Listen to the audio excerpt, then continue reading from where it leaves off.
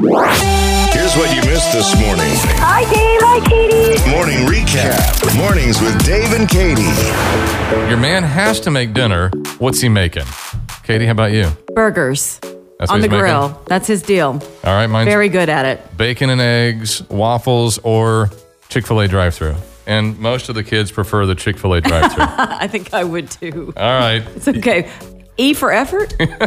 Yes, my husband will have to make omelet. Oh! The little theme going on here with eggs. What does he do? Onions, mushrooms, green peppers, red peppers, ham, bacon, sausage, and cheese.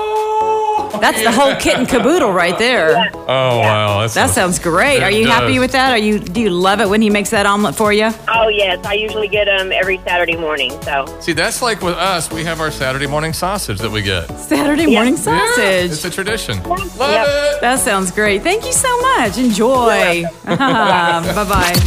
Dave and Katie in the morning. Dave and Katie in the morning. On 94.1 KXOJ.